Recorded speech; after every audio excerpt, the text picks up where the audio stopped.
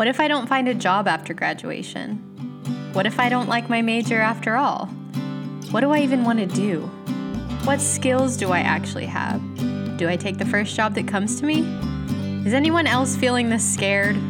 Do I prioritize salary or passions? How do I know the path I'm on is the right one? What if I make the wrong decision? Can I still make money and love Jesus? Who do I look to please? My parents, my friends, or myself?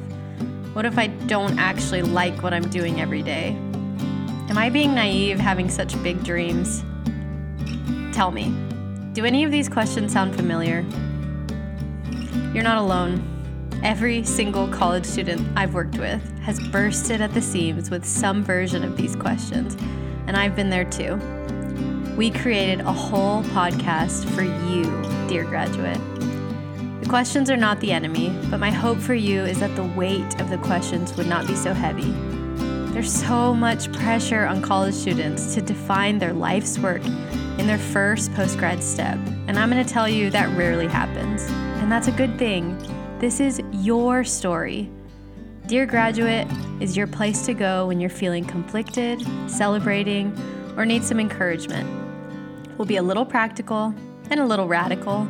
I'll have some short stories and encouragement, and I'll also interview regular people with extraordinary stories.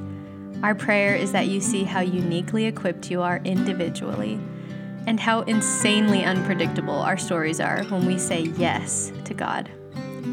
If this is for you, or if you're just curious about this conversation, subscribe and get ready for a really exciting journey. Dear graduate, I'm proud of you. I believe in you. Your gifts are on purpose, and everything is going to be okay.